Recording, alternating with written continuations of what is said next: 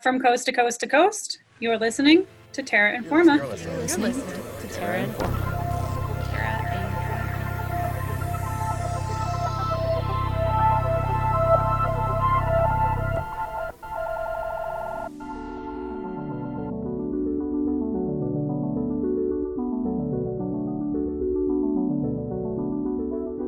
Have you ever thought about the animals living in our world?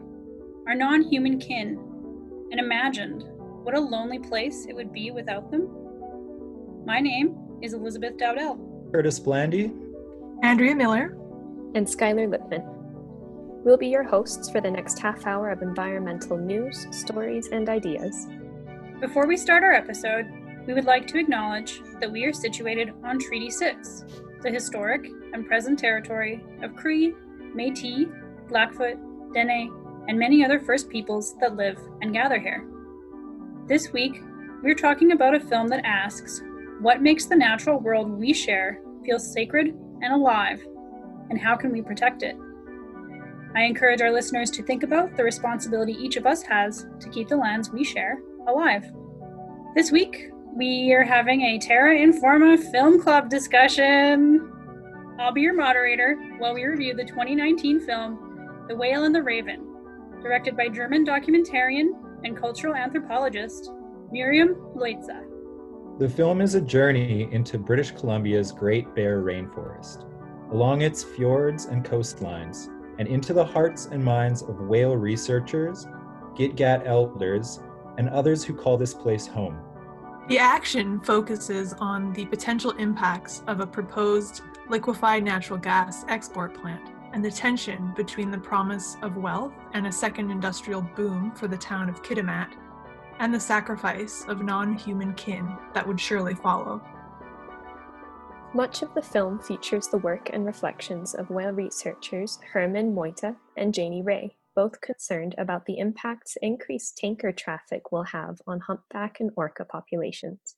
Using underwater microphones and tracking orca and humpback whales through acoustics and fluke ID, the researchers make a compelling case for the protection of the Kitimat Fjord and the species that live and play there. Okay, so let's talk about the film.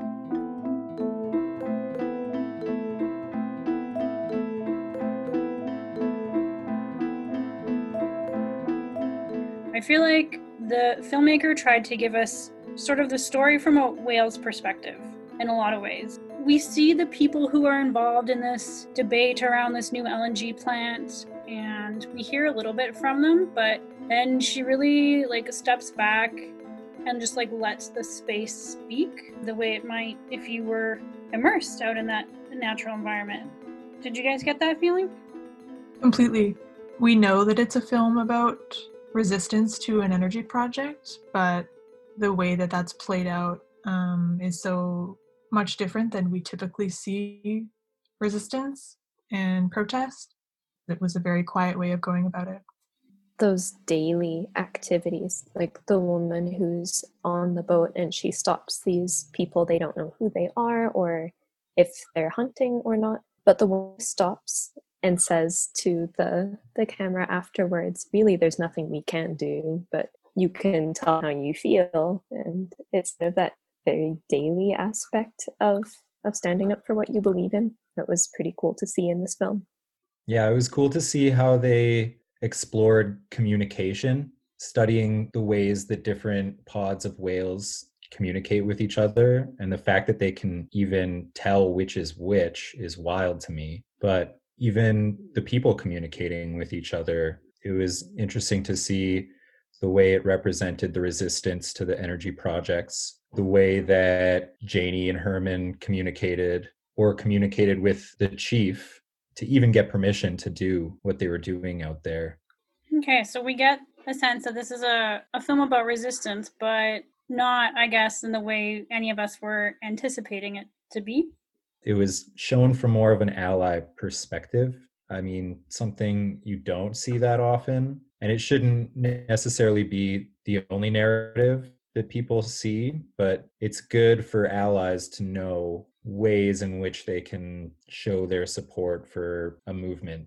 Yeah, I was uneasy at the start, I think, to see that a film like this was really centered on a settler allies experience, the perspective of two settler allies being Janie and Herman. But I think it actually was really nice to see at the end of the day how it challenges some of the played out narratives that we see in terms of Indigenous communities being on the sort of quote front lines, resisting these projects and taking a stand against these projects. And you sort of wonder where allies are in that situation.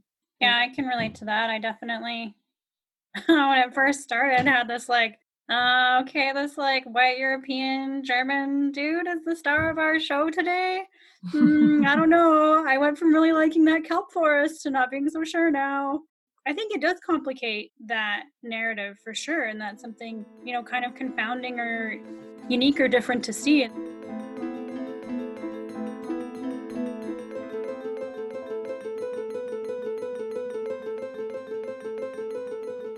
Let's talk about this idea of being respectful and what it means to be respectful if you're a researcher going into a community. If we've got experiences there, we can talk about those, or if we've got, that tourist experience wanting to go just appreciate the natural world somewhere.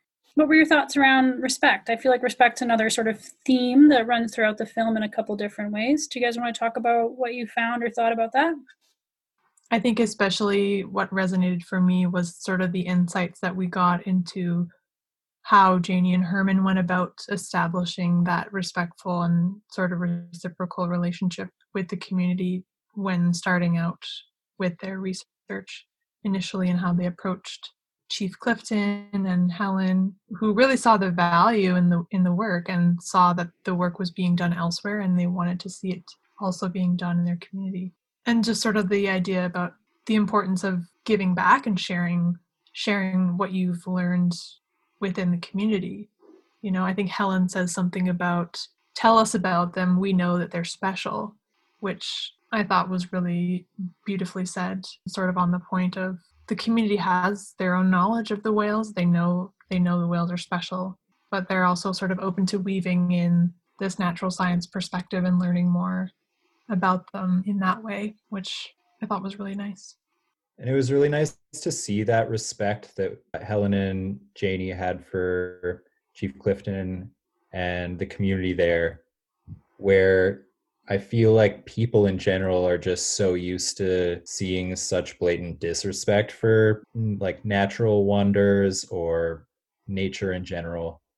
Feels nice in my heart to see that kind of respect being shown both ways, rather than just hearing about another beautiful natural thing that's just decimated by people. What really struck me about that scene that Andrea was referring to, where the community matriarch was saying, yes, we know these whales are special, come tell us about them. Well, we have our stories and we'd like to learn more, essentially. When I watched that scene, my mind kind of went off on a tangent, thinking about how many places in the world are seen as special because they're one of the last remaining pristine environments. This idea that what an impact oil and other fossil fuels have on the Canadian dollar and global economies as well. And so putting those together, this perception that we must keep developing or else, and also looking at these very last remaining places that are so special because they're kind of the last pristine places, brings a lot of questions to my mind concerning respect. At some point, we have to stop. Either before we've destroyed these last places, either before the last whale has sung its last song, or after the fact. But at some point, I think this exponential growth and development has to stop. It's more a question for me of how that happens. Is it because there's nothing more to develop, or is it because we've learned to respect our surroundings and we choose to stop before it's too late? But it does just seem crazy to me that there are some people who respect their land so much, and then others who will stop at nothing for the sake of economic development. And natural gas might be better than oil as far as carbon emissions are concerned, but the tankers will have the same impact on whales. So there's not much difference there.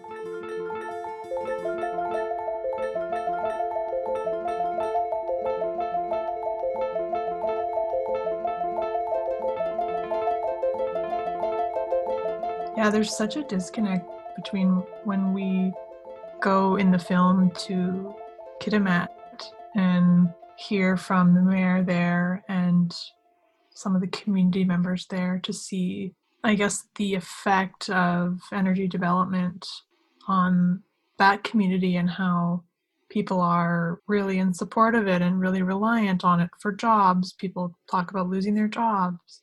And that transition was so jarring to me after, we've spent so much time in the film out on the landscape.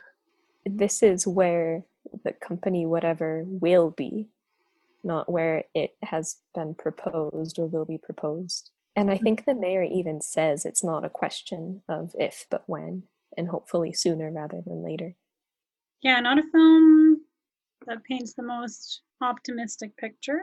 There are sort of these warmer, fuzzier feelings we get around this respect relationship. And then there's something of a feeling of, okay, maybe this is a really magical place and it could be protected and there's, people here who care. And then we do get that very jarring alternative view, which is here's a town, people need money, they need jobs, this industry is coming. It's, an unavoidable reality. It's happening. Where were you sort of left? Like, did you feel like this film, I said it wasn't optimistic, but what were your thoughts about this film's take on inevitability of resource development? Is there optimism? Are you pessimistic?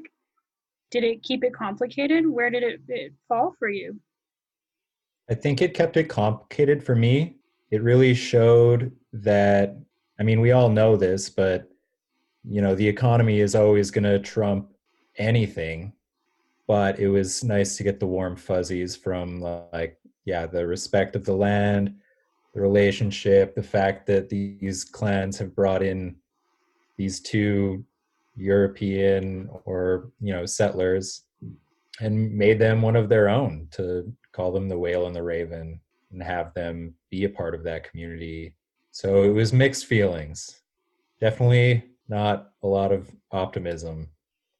Yeah, I would say the same, Curtis. I think it was interesting to see this as sort of a macro look into how divisive this is. We see that divide in Kitimat. I think, Liz, you mentioned the presentation Janie is giving in Kitimat on whales and whale conservation. There's almost no one in the audience. And in the community, we see a real sort of class and income component that's tied to whether or not people support LNG development. And we see this in Alberta, that divide that runs so deep.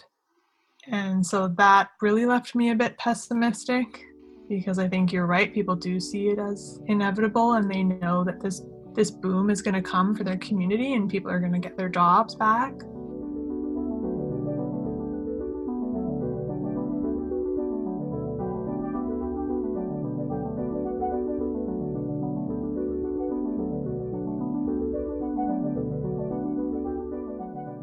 Are you Team Orca or Team Humpback? I think I'm Team Orca. Not for any reason in particular. It might just be that years ago I saw a blackfish and I cried through a whole box of Kleenex. Very moving. Thank you for sharing. I think I'm Team Humpback. The moment when Janie's standing on that rock and she feels the vibration of the humpback singing in the water, and she basically says she can feel that through her whole body. I just love the sound they make. And that was the species that we saw when we were whale watching. He completely breached out of the water. His entire body was out of the water. It was nuts. Okay, if I had to base it solely on this movie, I would say Team Humpback. But I am dying to see an orca, so yeah, probably Team Orca. They're just so cool.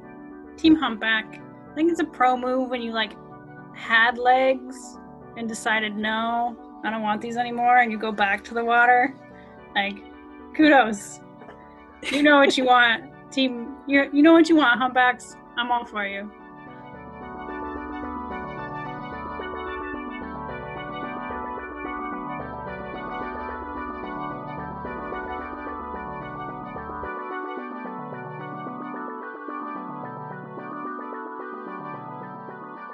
You talk about, this feeling of the inevitability of resource development and this picture playing out, or this story playing out in Kitimat, being something that's familiar here in Alberta, here on the prairies as well. And I guess, this film is made for an international audience. It's a German filmmaker. The film's been, shown at different major metropolitan, like the Vancouver Film Fest, Toronto Film Fest, a bunch of European film fests. There seems to be a popularity and a universality in recognizing that tension and feeling one way about it, and that way being that you don't want it to be inevitable, that you don't want to lose these places, right? That's something that, I don't know, what do you take away from that? Like, this film exists, people care about this thing, you care about it now, you watch the movie. Kelp forests are great, orcas have languages. No, that's a good point. Like, recognizing that we don't want it to be inevitable, and yet a lot of us still seem to believe that it is inevitable. Fossil fuel industries and economic growth taking precedence over other values. And I've been wondering recently, how do we see an alternative? We aren't really presented with an alternative to economic values.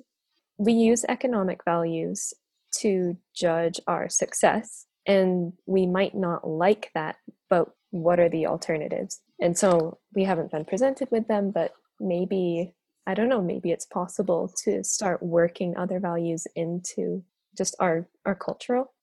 Yeah. We got a lot of other measures that are not GDP we could use to define our success as a nation, as a province. I think it was really cool in the film too, the animated portion of it, with the people who were kind of trespassers on this territory learning the story of the whales. I think that in Canada, we don't learn Indigenous culture as settlers, going to Protestant or Catholic or public schools. And I think that the first step in order to avoid this inevitable feeling would be to, incorporate Indigenous culture into settler life. The way that we can learn how to respect the land, not put so much value on money as a success story for ourselves, and to just be able to take away a little bit more from life than, retiring early.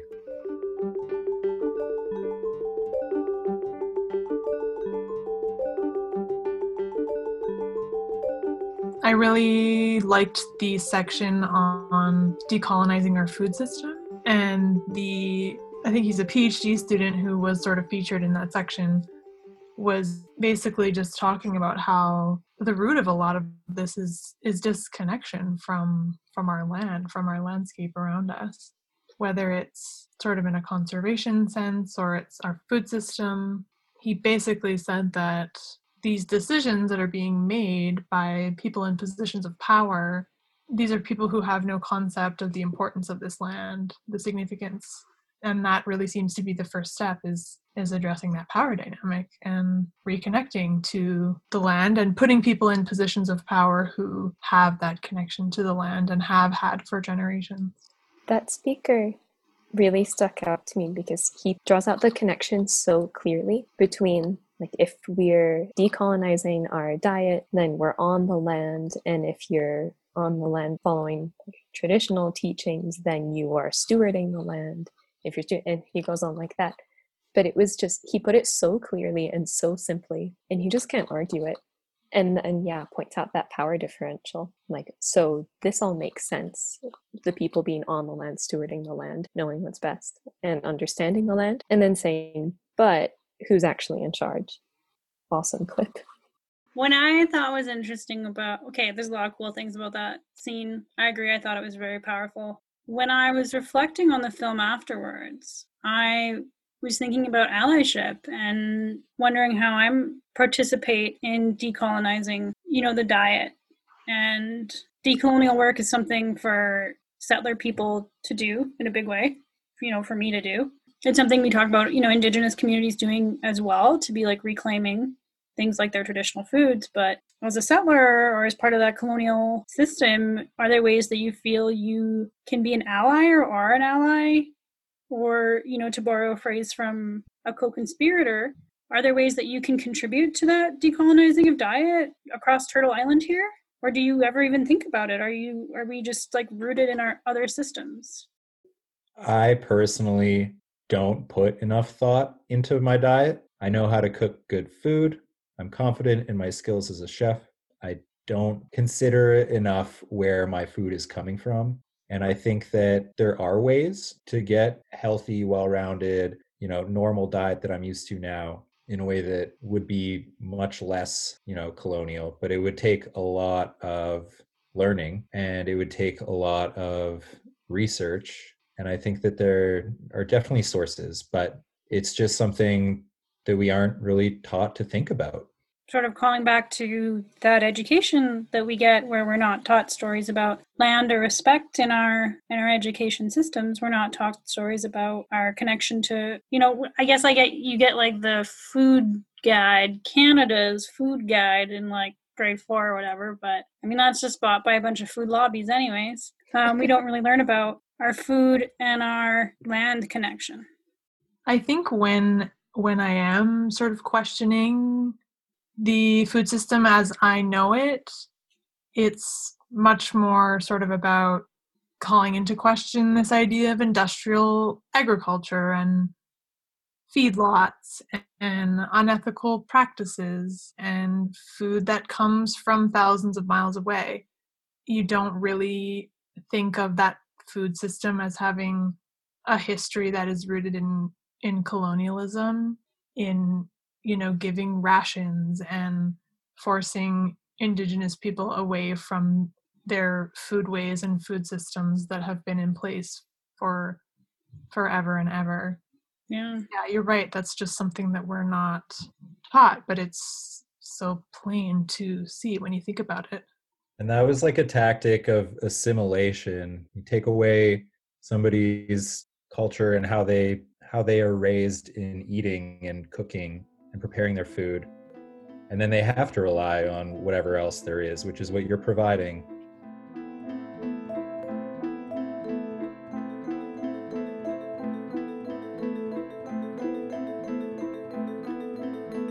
It's a cinematic film. It's a beautifully shot film, but I think it also instills that feeling of coldness and loneliness for sure when the relationships are with non-human kin.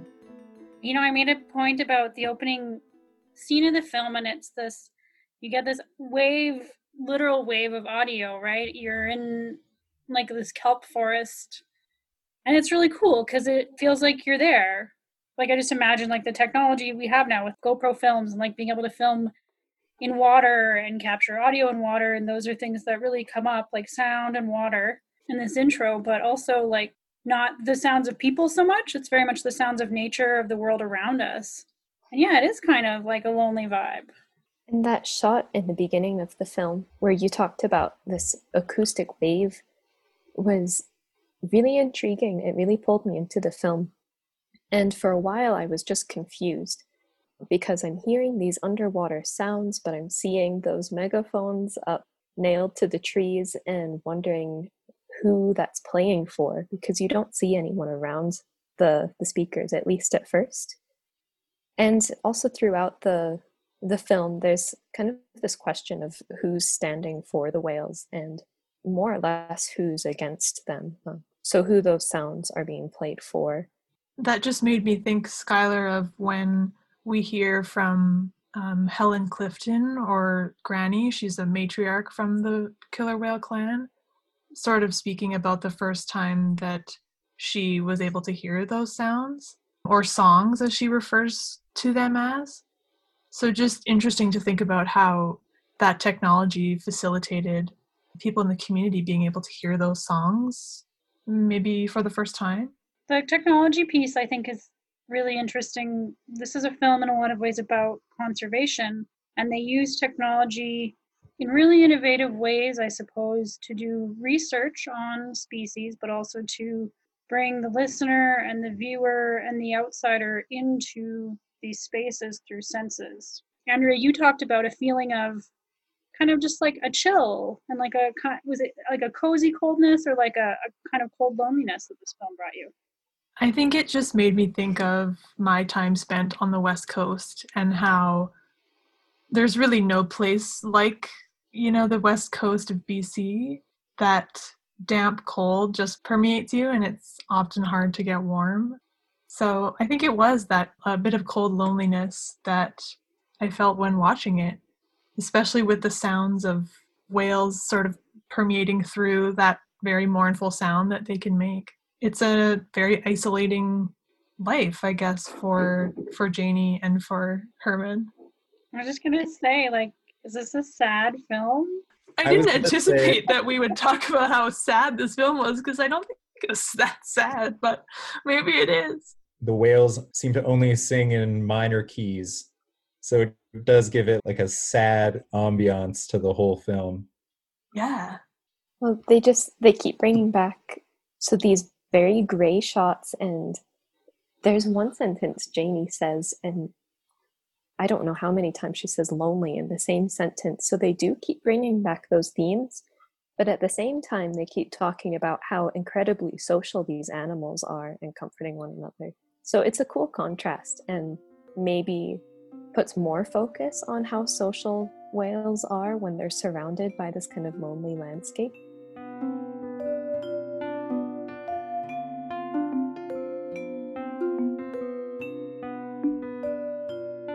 Is there a shot that really stood out to you? When you think of this film, what do you think of in one scene? Go.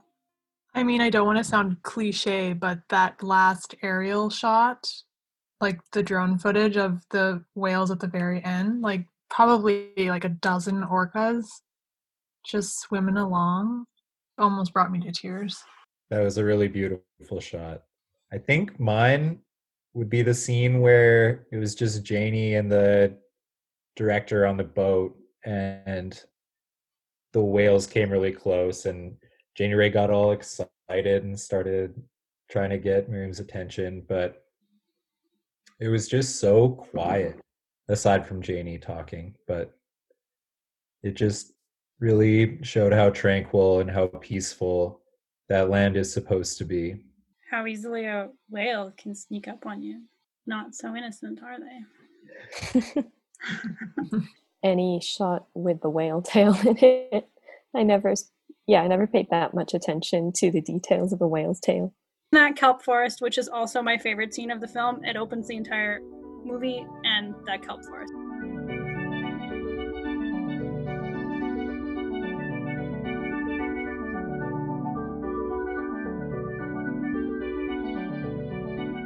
Thanks for listening to our Terra Informa film review of The Whale and the Raven.